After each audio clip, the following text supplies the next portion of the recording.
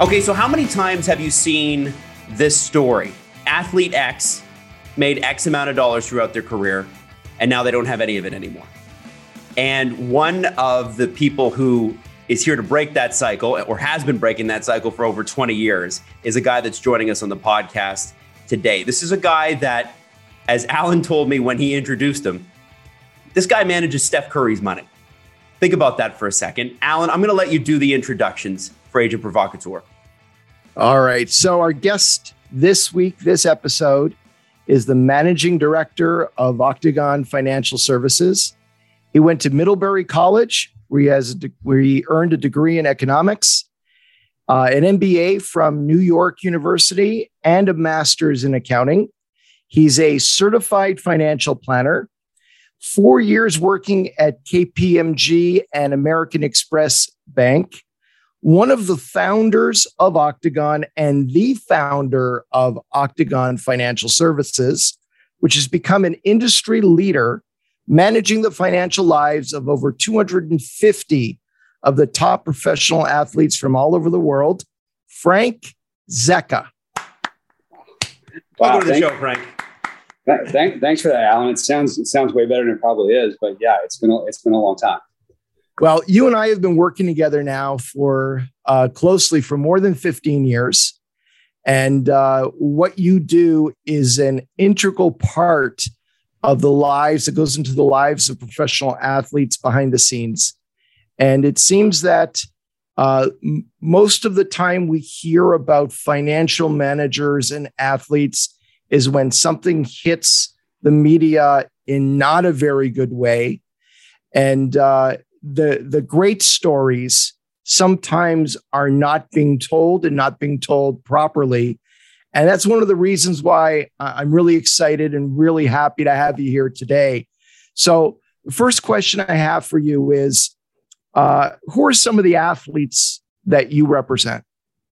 So we work across all sports, all countries. Some of the bigger names that people would know are the Steph Currys, like Adam said, Bill Cowher on the broadcast and the coaching side, Chris Paul on the basketball side, and Michael Phelps on the swimming side. But those are all great names, and it's really cool. But the things that stand out the most to me, I've been doing this in small correction on a couple of corrections, Adam. One, it's been 30 years doing this here. So the coolest part about the job is we have had clients who have been clients for 30 years. So I started here at 27 years old and signed clients the first year I started working. And some of those players are still clients today. Obviously, the salaries aren't what they are today, but those guys are still clients. I know their kids, that the money they saved is paid for their kids' college funds. Those kinds of things are what make the job super rewarding for me. And back in the day, like I say, when I started in the business, the predecessor to Octagon was Advantage International. There were three firms that represent almost all the athletes in the world. It was IMG, ProServe, and Advantage, and each one had a small financial planning group. And when I came in, I was like, okay, we have this. Let's see what we can do with it. If you fast forward 30 years and you're working with Steph Curry, but everyone forgets that I was working with Steph Curry's father, Dell, and his mother, Sonia, 30 years ago, which is a pretty cool. That's the coolest part of the story is you do the right thing every day for a long time, and it works out. I'm out of Toronto, so that would be Toronto Raptor legend Dell Curry, by the way. Just throwing that out there. Yes, exactly. So, Frank, what motivated you after working at KPMG and American Express Bank to start working with athletes?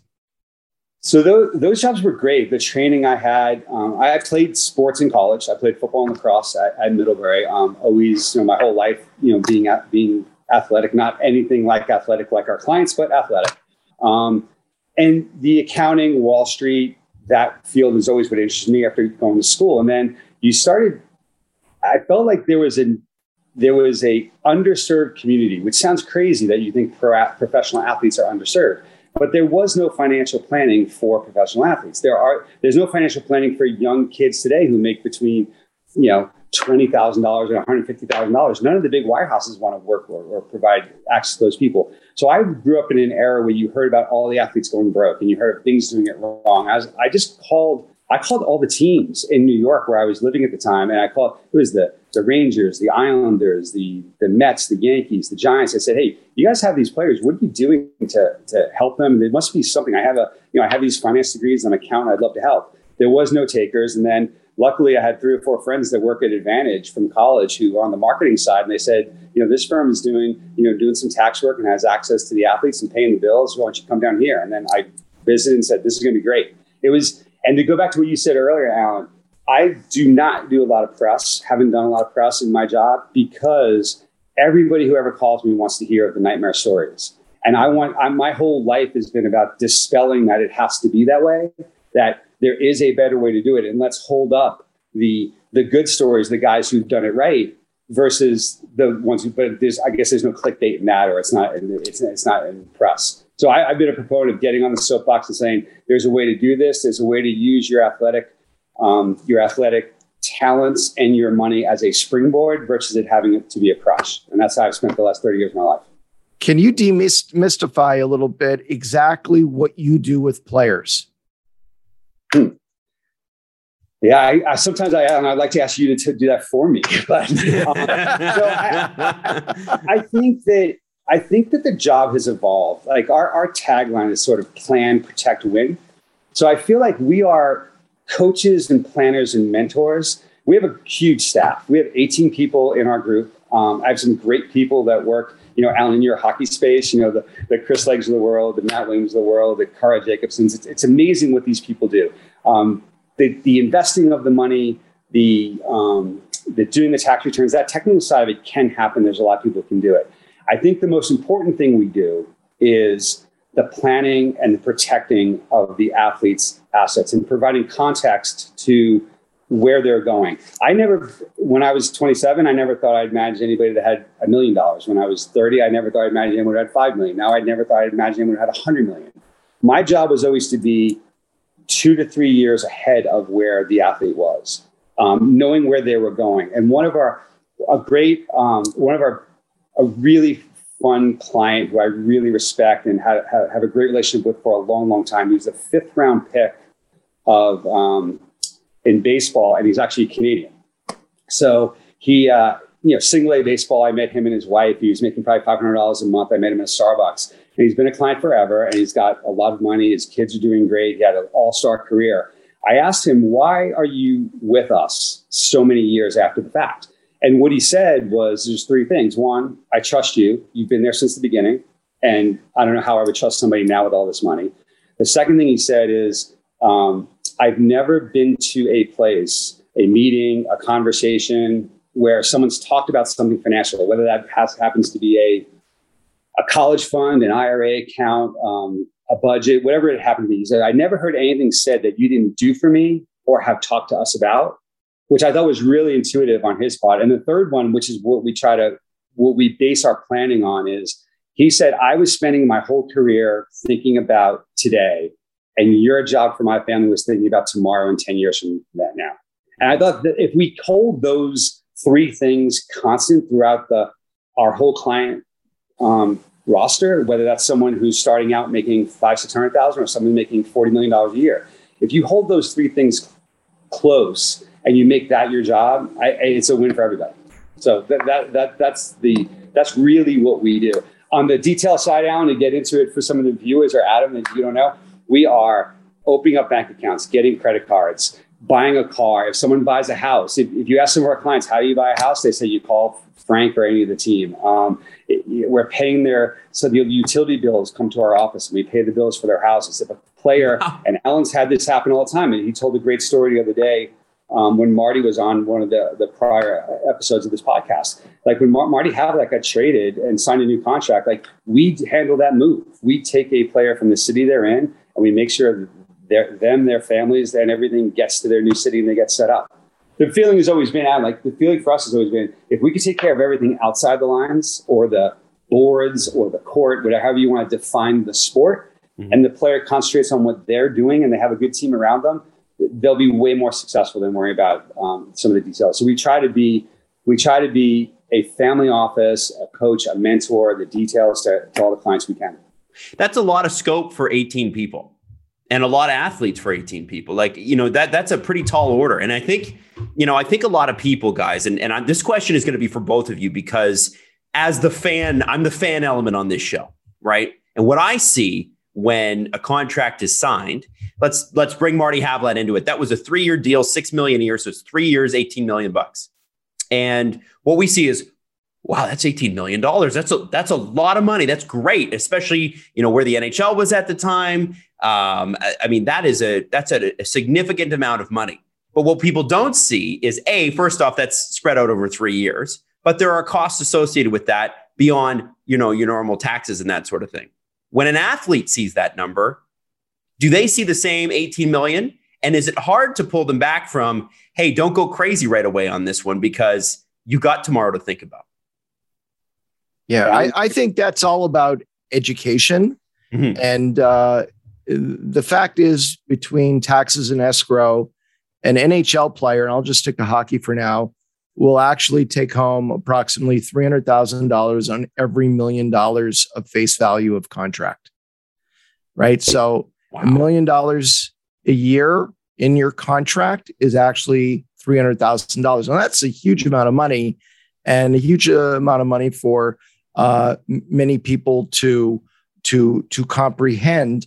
But this is what really, to me, the most important thing people have to remember. The average career of an NHL player who plays more than 100 games in the NHL, more than 100 games, is 4.25 years, right? So you start playing hockey at 5, 6, 7 years of age. You play hockey your entire life up to a certain point. And whether you're 30 or 31, or if you're fortunate enough to play until you're 34 or 35, but what if you're just 27 or 28 and hockey is over? And now, you have to plan during your career to make enough money and to plan for retirement and how you're going to maintain a standard of living, keep paying the bills, and allow for, kids who are going to go to schools and ultimately go to college down the road. And how are you going to live the rest of your life? Mm-hmm. And that's really where Frank comes in. And we've always worked very closely together as a team, sitting in front of the player. I tell the player from the first day he signs his first pro contract, it's not how much money you make during your career. It's how much money you have left when you retire. Yep. That's the number. That's the number you need to be focused on. Who has the most at the end wins. Right. No, and Adam, it's really interesting. Alan and I have been working together for a long time, and Alan was gracious enough. His passion for how he represents his players is the same thing that myself and the staff have on our side of the business. And Alan was good enough, but going back to Marty, when Marty signed that contract in Chicago, I had not met Martin Havlat. I had never been to the Czech Republic. But Alan said, you need to go to Chicago. He has a large contract. I would like you to go have a conversation and talk about these things. And I flew there, introduced myself in his apartment with his fiance at the time, who's now his wife, or maybe they were married. And I went through the first 2 hours of like, hey, this is what you have. This is what it means forever. And going back to his story, when I probably in the 90s sometime, I met with a first overall pick in the NFL. And this is going back to your point, Adam. Every newspaper in the world said that he signed a $60 million contract, right? The actual guarantee of the contract was a $15 million bonus. So it wasn't 60, it was actually 15. And after it was 15, if you take the taxes and whatever fees out, you're down to $7 or $8 million. The way that payment was paid was 5 payments of $3 million over 2 years. So I was sitting with the player, again, young 20-year-old, really nice guy. The press conference, the GM hands him the envelope with his $3 million signing bonus. He opens the envelope up. I'm sitting next to him. He goes, hey, this is not right. And we look at it and it says 1.935587. He's like, I thought I was getting $3 million. I'm like, welcome to income taxes. Yeah. No, but like if you've never had a job or have never received a paycheck or never gotten a W-2, you just don't know those things. So it was actually those experiences for me helped to create how I present the job and how I talk to athletes later on. Because it's like, okay, wait, they don't know that. So let's start that on the front end. And the main thing to do for any player, they all aspire to be great. So they all aspire where salaries are. You can kind of guess. Player will have a couple $1 million, but if you could save $5 million and you make 4% on that, like conservatively, okay, that's $200,000 a year for the rest of your life. So in order to put away $5 million, you have to make 10, which means you're not spending anything. So if you're going to put away $5 million, you have to make probably 15 to have 5 million saved after a house or a car. So you start doing the math for these guys, and it gets very evident on why you should go work out and concentrate on hockey and let your team do your support around the outside. Wow. So, sorry, go ahead, Frank. I don't want to interrupt. I was going to say, sometimes the families, the friends, the press, everyone keeps saying, you signed for 60 million, you signed for 60 million, you signed for 60 million. And I'm on the other side saying, we're going to be lucky to get $3 or $4 or $5 million put away. So your whole career as a professional athlete, if you make $15 million, comes down to about a $200,000 salary every year for the rest of your life, which is a great salary, great opportunity. Now, it struck me, Alan, when you said, okay, for every $1 million, the take home for an NHL player specifically is about $300,000.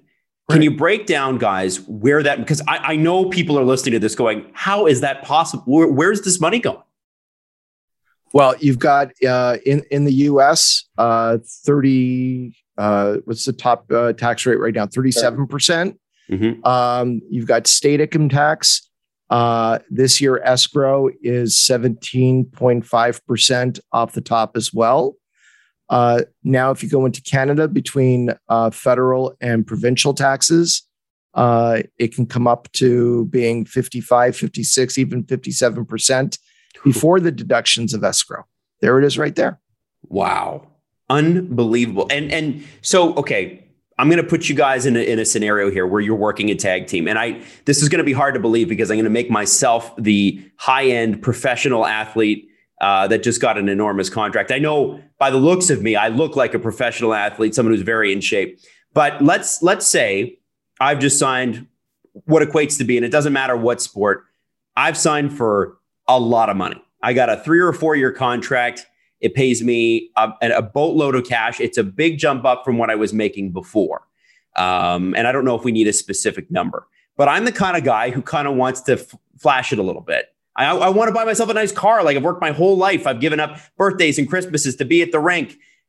What do you say? What's on day one that contract is signed? And Frank, you seem like a really fun guy. I've seen Alan lay down the law before. As fun as Alan is, I know Alan can get tough. I don't know if you have to get the same kind of tough with these guys. But how do you say to them, wait a second, I know you're enjoying this, but hold on and listen to this. How's that conversation gone in the past for you? I take the educational coaching approach, and if I really need the hammer, I call Alan to get really mean. Okay. Fair enough. So, and he's not joking. He is not joking. But I read Greg Norman wrote a book, maybe The Way of the Shark. I can't quite remember the name, but there was a really interesting formula in that book about business. And this goes to financial planning for anybody who's listening to this, or any athlete, or really anyone starting out. It goes 30, 30, 30, 10. So if you think of every $1,000 or $100,000 or $1 million as 30% to savings, 30% to living expenses, 30% to taxes, and 10% to whatever you want to reward yourself. So if a client has $1 million and they want to go spend $100,000 on a couple of watches or a down payment for a house for a mother, whatever it is, that 10% is factored in. As long as you're doing things, and what I try to when working with players, as long as you do things in context for what you're making, it is fine. We try to, it's like raising children. You pick your battles. I do believe that these guys have worked so hard in hockey, whether it's junior, and if it's basketball at university or football, whatever it is, the minor leagues in baseball is such a grind. So when these guys get somewhere, you have to reward yourself with something. And I try to Herm Edwards has a great thing, one of everything. So I think it's one vice. If you like cars, then buy yourself cars. If you like clothes, do the clothes thing. If you want art, do the art thing or watches. And try to just identify the players so they understand, like, okay, you can go spend money, pick your thing, but for every dollar you spend on something to reward yourself, I want you to save $3. And that math usually works across the board. Maybe when you get to a Steph Curry or some of these bigger players, you can't really, you shouldn't be spending 30% of what you make on living. But those numbers work for most professional athletes, and they understand the context. Wow. So yeah.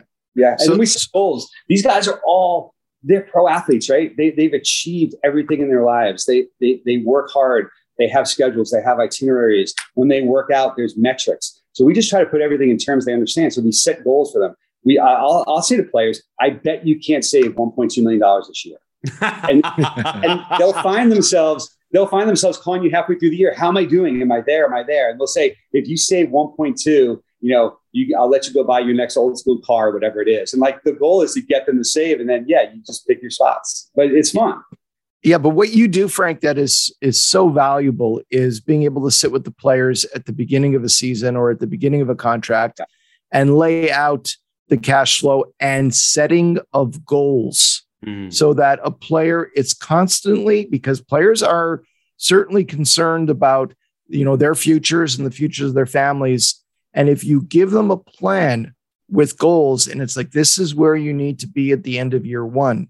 And this is where you need to be at the end of year 2. And the players are meeting with Frank on a regular basis to check up on how they are doing versus what the plan is. That's motivating in and of itself. And that's a critical part of keeping players on track. It's also the awareness of seeing it. In other words, the cadence of the client experience and the career arc, start out not making much, get really good, make a lot. What we do. So before the season, like Alan said, our staff will put together a cash flow plan for the year for what it's going to, your bills, how much you can save, how much is being made. The constants are taxes. We know what their contracts are. Alan does great contracts, right? So we know how much they're getting paid. We know how much is left to save and to spend. So we show that in the beginning of the year. Middle of the year, when they come through DC or we make our trips, we'll see players talk about maybe their will or their tax return or they're buying a house, whatever the detail is. At the end of the year, we just do a recap. Hey, you wanted to put away 1.2 million. You only put away 1.1. But you know what? You helped your parents with a down payment for a house for themselves, which is one of the coolest things in my life, in my job, is when I see a player provide a home for a mother and father that they've not had a home, and you see that happen based on the hard work. It's great to be around. If we can make that possible by a little bit of planning and doing it the right way versus letting these guys get taken advantage of, it's super rewarding. For as hard as the job is, it's a really cool feeling to be around. So let me ask you, what do you think are the most common mistakes that athletes make in their day-to-day lives that impact your financial plans? The two ones that stand out, it's I'll save on my next contract, which like Alan said, at 3.8 years, 4.2, whatever the number is, it's very low. We tend to have recency bias in that the news is talking about like a Steph Curry or Peyton Manning or a Tom Brady. The stars play a really, really long time. Most of the professional sports leagues do not. So you can't wait for the second contract. I have undrafted players that have millions and millions of dollars that have played 10 years in pro sports. I have first round picks that have played 2 or 3 years. And you don't know what's going to happen. What's ever unpredictable is predictable. So you can't wait for the next contract. The other one that more recent, because of the internet, social media, private equity investing, FOMO, fear of missing out. Players they chase the hot dot. They forget the principles of how you invest and what long-term savings and what the savings are designed to be. My feeling for that is let's stick to the plan. And if you want to be rich, really, really rich, you have to work really hard and become a free agent. There's no investment out there. Silicon Valley potentially, but a Silicon Valley entrepreneur is no different than a professional athlete. They're very similar, but there's no better investment for an athlete than to work really hard, get to free agency, and sign a huge contract. I cannot provide those returns that an athlete can provide for themselves. My job is to keep wealthy people wealthy, not to take average earners and turn them into rich people. Okay. And I have to ask you guys a couple of things, because there's things that come up as a fan that you ask yourself about. One of the things lately that's been a hot button issue, and Alan, I'm sure you'll roll your eyes when I bring up that the owners don't want this anymore in the NHL, which is signing bonuses. And specifically, if we look at, and this is not one Alan's client, so I'm just going to speak offhand, but when John Tavares signed in Toronto, he signed a contract that essentially pays him his bonus up front, and then he makes league minimum the rest of the season. And some of these guys, Mitch Marner, Austin Matthews, are front loading their contracts to get as much money as possible up front. And then towards the end of the contract, even though they know they'll get a second deal, barring some career ending injury, and knock on wood, we're hoping that doesn't happen. What is the advantage to front loading a contract, even though you're a star, even though you know chances are there'll be a second contract? What's the advantage to getting all that money up front? There's the time value of money. Yeah, I'm going to let Alan answer this, because there's a by sport it's different why you would do it, and there's a reason in hockey that's non-financial. I would think, Alan, correct? Yeah, absolutely. So when you are paid out signing bonus, it's critical to know that signing bonus cannot be bought out.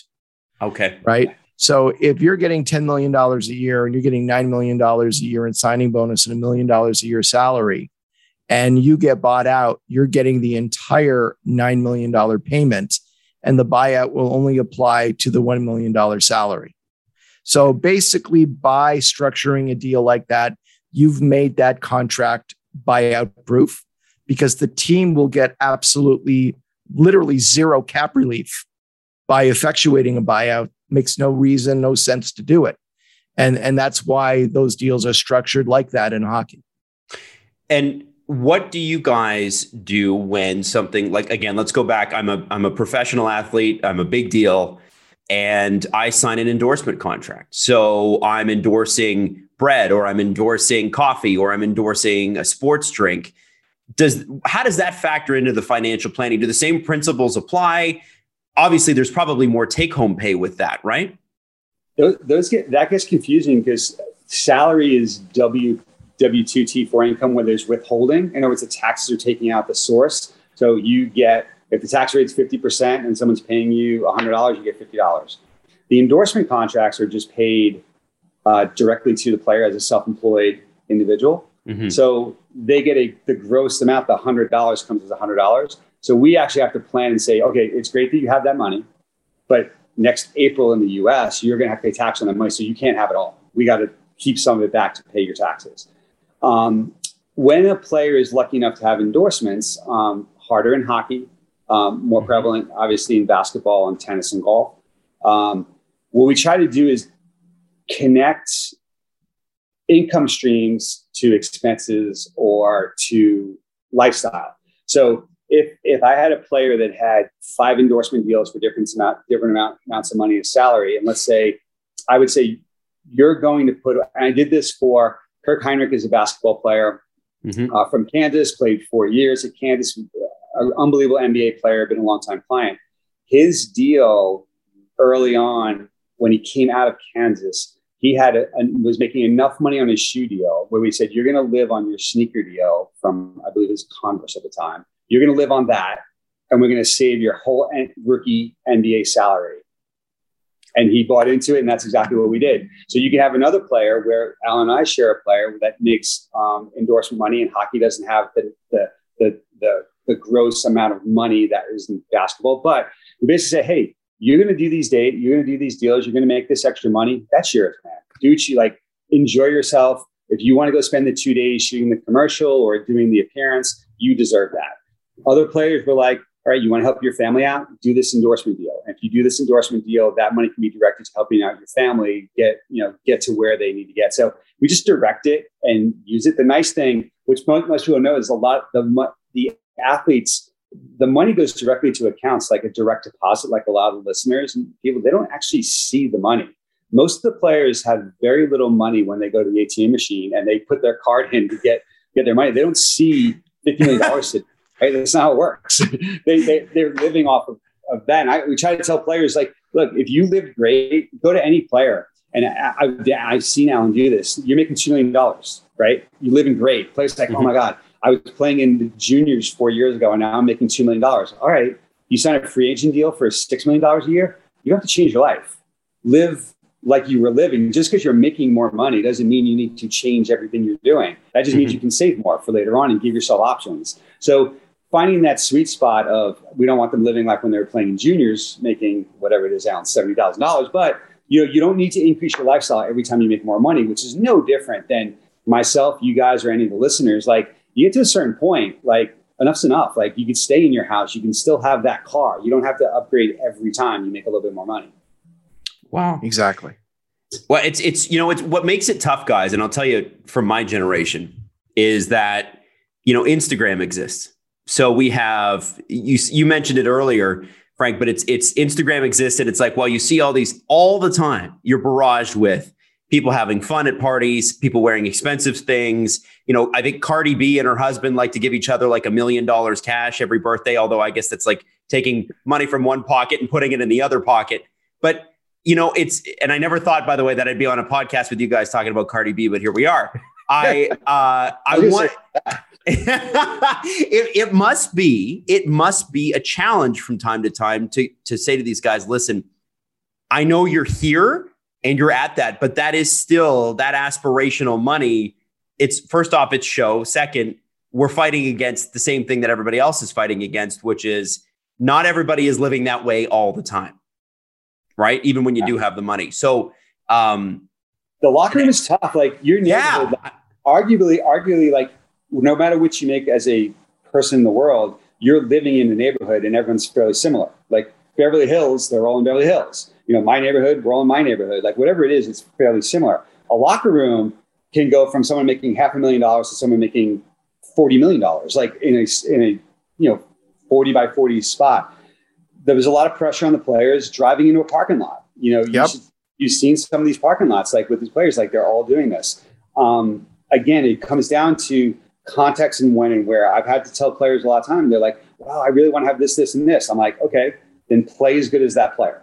And you can have that and that. Like, that's pretty, Frank, that's harsh. That's tough. Well, sometimes it's not playing as good. Sometimes it's where the player is in their career. In other words, you could be. So I go back to, it's not a client, but Derek Jeter was the MVP of the league, making $500,000 of Rookie of the Year. He was one of the best players on the Yankees, but there was guys on the Yankees that he just had to wait for his time. Alan and I just talked about it the other day. I had a player a few years ago that wanted to buy a Ferrari. Totally could afford it. Should have bought it. There was no reason for him not to have it. He wanted to buy it a year before that he was going to sign his big contract. Still had the money, would have been fine. We just talked about it. We was like, you know what? Maybe you wait. Maybe you wait till you sign the deal and show people how to do it, that the money's there and it's been inked and it's been done. And that's what the player decided to do. He decided to wait until he knew. And it wasn't a no. It was like showing a player how to do things the right way. You got to remember how young they are and those things, like you said, on how influenced they are about what's going on around them. So our job is my job is to become a coach. Like, there's technical side of it, but it's really become a coaching context job. A life coach. Yeah. So Frank, how much has the business changed over the 30 years that you've been managing athletes? The money, like the money that they make has created a lot of fast wealth without a lot of guardrails in place. The other thing I would say is, when I started, there was very few people who did it. It was a very small group of people who are helping athletes. Now, everywhere you go, I think some sports have more registered agents than they do players. I think that the internet and the social media and the things like that, and that you were talking about, has changed a lot, because there's more about investing. You hear Kobe Bryant's investment in Body Armor made him $60 billion. Well, who knows if that's what's reported. So everyone wants to follow those things. So the chasing of the hot dot again and the internet has changed. I do think, though, that because of the internet and social media and things and the money, the athletes today are more aware of their wealth, and they're taking more steps to do it the right way. And they're seeking out the right guidance again, because they're making more money. The Goldman Sachs's, the Morgan Stanley's, there are resources out there for the athletes to go to. It didn't used to be that way. I also we've grown so much that with our client base, we have 250 clients in all the different sports. Our access to finding out who's doing it right, how we can get into this private equity deal, all the different agents in the world, the Alan Walshes of the world that we're able to work with and surround ourselves with. There weren't that many, and now there's some really good people doing really good things for athletes. And the fact that our client base has given us exposure to all the different firms, all the different agents, all the different players in the different sports makes us better in providing the advice to the players. So that knowledge that's been out there, Alan, and the more sort of take away the stories that are terrible about the athletes going broke. There's more for the athletes to learn. It makes our job a little bit easier. It's a little bit harder. They want to do more, but it's easier because they know more and they understand what could go wrong. I wonder, this is going to sound like a ridiculous question, but I'm going to ask it anyway. Have you guys ever seen the show Ballers with Dwayne "The Rock" Johnson? He's a player agent. Sure. He's a money manager. He's a money man. Right. Right. So one of the things, and I wondered, because within the first 60 minutes of the show, one of the athletes at a party he's at is talking about how they bought a car, and it's probably a Ferrari. And he said, "Why did you buy that? You should have leased it." Something like that. Is that the kind of advice? First off, is that true? If you've got an enormous amount of money, is it better to just lease the high-end car that you really want? There's so many variables that, like, I'll give you a real life example. We have a very high-end basketball player that likes cars, right? But they have multiple cars, two or three. And when you're doing, in my opinion, when you're doing sort of he also gets bored of cars. Like, he has a car for a year or two and gets rid of it. So the rule of thumb is, if you have a car less than 3 years, lease it. More than 3 years, but there's other variables, more than 3 years, kind of buy it. I made a deal with him going back to that 30-30-30-10 thing. I was like, look, you're going to play 10 years.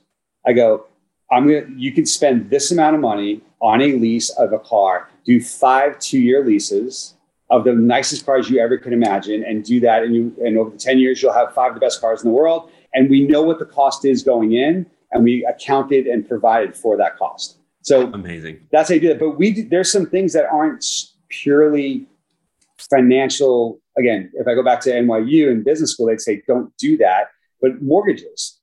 If a player is lucky enough to sign a huge contract, we tend to pay off their house over the course of their long-term contract. Right. If we know they're going to stay there. And most people say, well, you don't have to do that. You're borrowing money at 2% or 3%. Leave the mortgage high, invest the money, and make more. Okay, I can't guarantee I'm going to make more. Like, no one really knows that. I mean, I don't have any ego. I mean, I think I can, but I don't know I can. And my feeling is, if things go south in a career, or if things go south in the market for 3 or 4 or 5 years, or whatever it is, if an athlete owns a house in a great neighborhood with great school system and for their kids, and maybe you have to have no Ferraris for a while, but you have a house that you own, I think that's the first thing for these guys, is like, have a place to live that that you own that, and that's the first asset. If things go really bad, and again, in career, in the markets or their investments, if you have a $2 million house paid off, worst case, sell it for $2 million, put $1 million in the bank and buy $1 million house. Or sell it and put 1.5 in the bank and have a $500,000 house. So it's that first sort of rung of creating long-term wealth, is kind of own the asset. Not exactly financially, as far as returns go, correct. But I think for professional athletes, I think it matters. Right. And that's why it's so different working with professional athletes than, wealthy CEOs who are going to be working for 30, 40 years, earning a lot of money over a much longer period of time. And what we've always preached to players was planning on retirement, retiring with zero debt or as little debt as possible, and retiring with a huge mortgage balance and the cash flow goes down to almost zero is not sound retirement planning.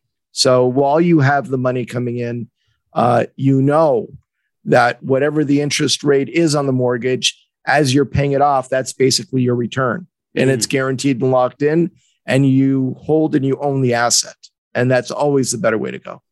Yeah. And the difference between that and the difference between like workers in regular workforce and a professional athlete is the professional athlete has retirement plans and pensions and all this great stuff that kicks in at 59, 62 at that range. Their career is going to end at a blessed career would be 35 for a professional athlete. So there's a huge gap. So we view at OFS, our role is to fill that gap between when your career ends and when the retirement benefits can kick in. That's very different than the average person. Like for me, I've been lucky enough where my kids are done with college. I've had that steady career where I've made a little bit more money every year at being 55 years old. My expenses mostly are behind me.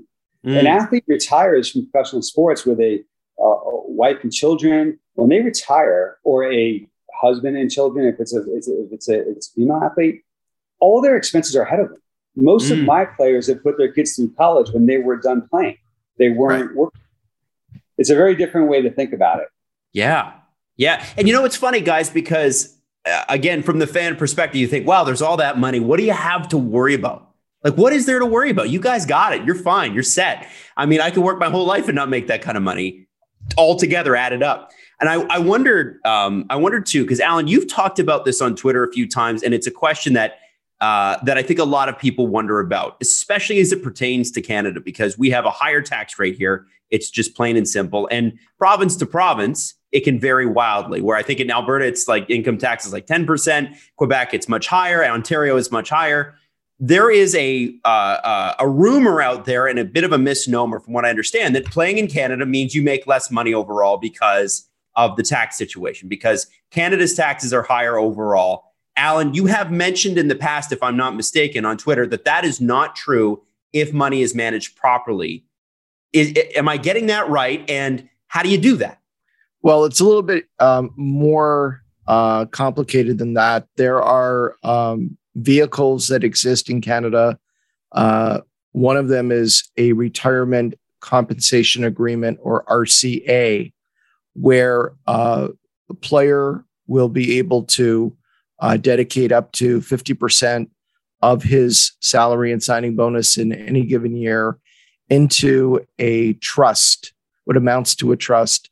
And at the end of the day, you can factor in the amount of taxes paid, because it's before tax money that goes in, and the effective tax rate when the player takes that money out will be around 25% of the entire balance of the account. And there's a refundable tax account portion of that as well that's held back by Revenue Canada.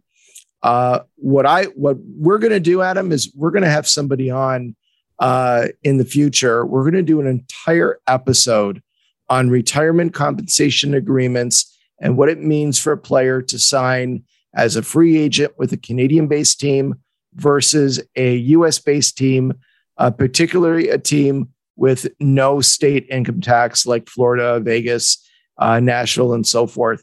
And we're going to break it down for everyone and demystify that particular question. Okay. But Frank has got experience with RCAs. You work with players in Canada who have them. You're integral in setting them up. Maybe you want to give a Coles Notes version that might be a little bit more precise than I just gave. No, I think that was perfect. And I would actually just reiterate, please consult your local tax advisor. And but you can keep a relatively same amount of money. It's not like an enormous loss or something like that. I think the bigger issue, and again, this is for the conversation, again, not super technical. And Alan, I don't know if you've ever brought this up. I don't understand how the salary caps aren't equated for a Florida team and a New York team. In other words, if you're when I have a player leaving California and going to Texas in basketball or whatever it is, we do an analysis of, for the agent, we say, hey, look, if you get the same money, and the player has to want to go to the other team. Then never would I tell a player to go do something just to save taxes. Mm-hmm. There's so many things that factor in: the coach, the team, how they fit in, where they want to live, their family. But you should provide the player, like, $100 million in California is not the same as $100 million in Texas or in Florida or in the state of Washington. The Kraken, the new hockey team. I mean, the state of Washington has no income taxes. So if you're playing in New York, if you're playing for the Rangers, that's a big difference. And for the GMs to make those offers, I'm not even sure how. Again, Alan can speak more to this, but we do. It makes a huge difference. 10% additional tax versus zero just in the U.S. or from state to state. Especially when you factor in the long-term nature of a deal when you jump from one team to the other, if you're doing it as a free agent. Yeah. Wow. Okay. Well, and I guess last here, because Frank, we've taken up a lot of your time, and I know Alan will want to let Frank get back to his job. But Frank, you mentioned at the beginning of the show, and I think it's really important that we talk about this. We don't have to mention names, but Frank and Alan, this question is for both of you.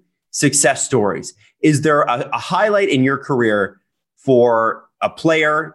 Again, you don't have to mention names, where you thought afterwards, man, we did right by them. This is why this is working. And it's something that you kind of can hang your hat on.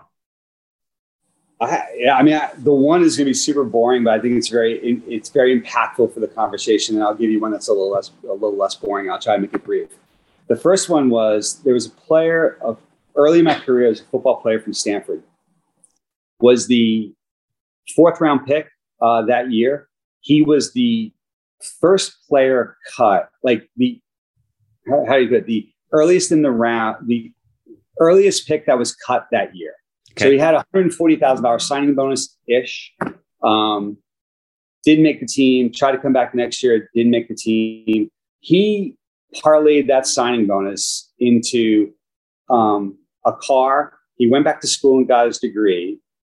He bought a condo near where the school was, and that condo he still owns it today. And he became the sports information director of the university that he went to, and he used some of the money to help pay for his brother's education. So, as opposed to just coming out, signing with a team, thinking I'm going to sign a 10-year deal, he never played in the NFL, used it for that. So that's the springboard versus the crutch. The other one is all the players that we have a number of players that Alan and I worked with together, or I've worked with in other sports, that we worked from the day they got drafted, and then they got through their careers. And some are assistant coaches right now, some are broadcasters right now, and they're doing that job, and they were able to stop playing. I think most of the guys could have played or hung on another year. Our jobs provide options. They didn't want to play anymore. Their bodies were breaking down. They really want to do the next thing in life or the next calling. And if you can go, I always joke with the players, if you want to go be a high school gym teacher, and whatever that salary is, but if you put away the money we're telling you to put away, you could be making $300,000 being a high school gym teacher, right?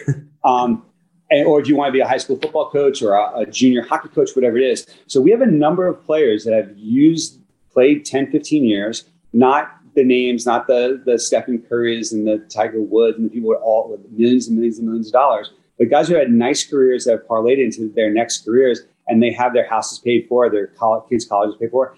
And there's too many to name, but those are the success stories, and it's possible. So I try to get out there and use those players as mentors for the young guys. At OFS, we'll connect the young player with an older player. And Marty Havlat, again, going back to the prior podcast you guys did, he's a great resource for that. Marty is living a great life in Florida with cars and playing golf and tennis and raising his kids. And, he can work if he wants to. He's just chosen not to work since his career ended. That's because of what he did while he was playing. And Marty didn't shoot himself from some fun either. He had nice cars. Maybe we can do an episode where we just explore his garage. I'm a big car guy, so that would be very cool. Yeah, remember I told you one vice, Adam? That's Marty's one vice. Okay, that'd be mine too if I had that kind. Alan, do you have a success story that kind of sticks out to you when it comes to the finances? To me, I take such great pleasure when I connect with a player that we represented during his career in retirement. stay in touch with all of them, go into a city and the players there, go in and see them, go to the house, have lunch together, and see them thriving and happy in retirement. That to me, I come away with such a feeling of accomplishment and joy and pride when I go visit a retired player who's got now 2-3 kids.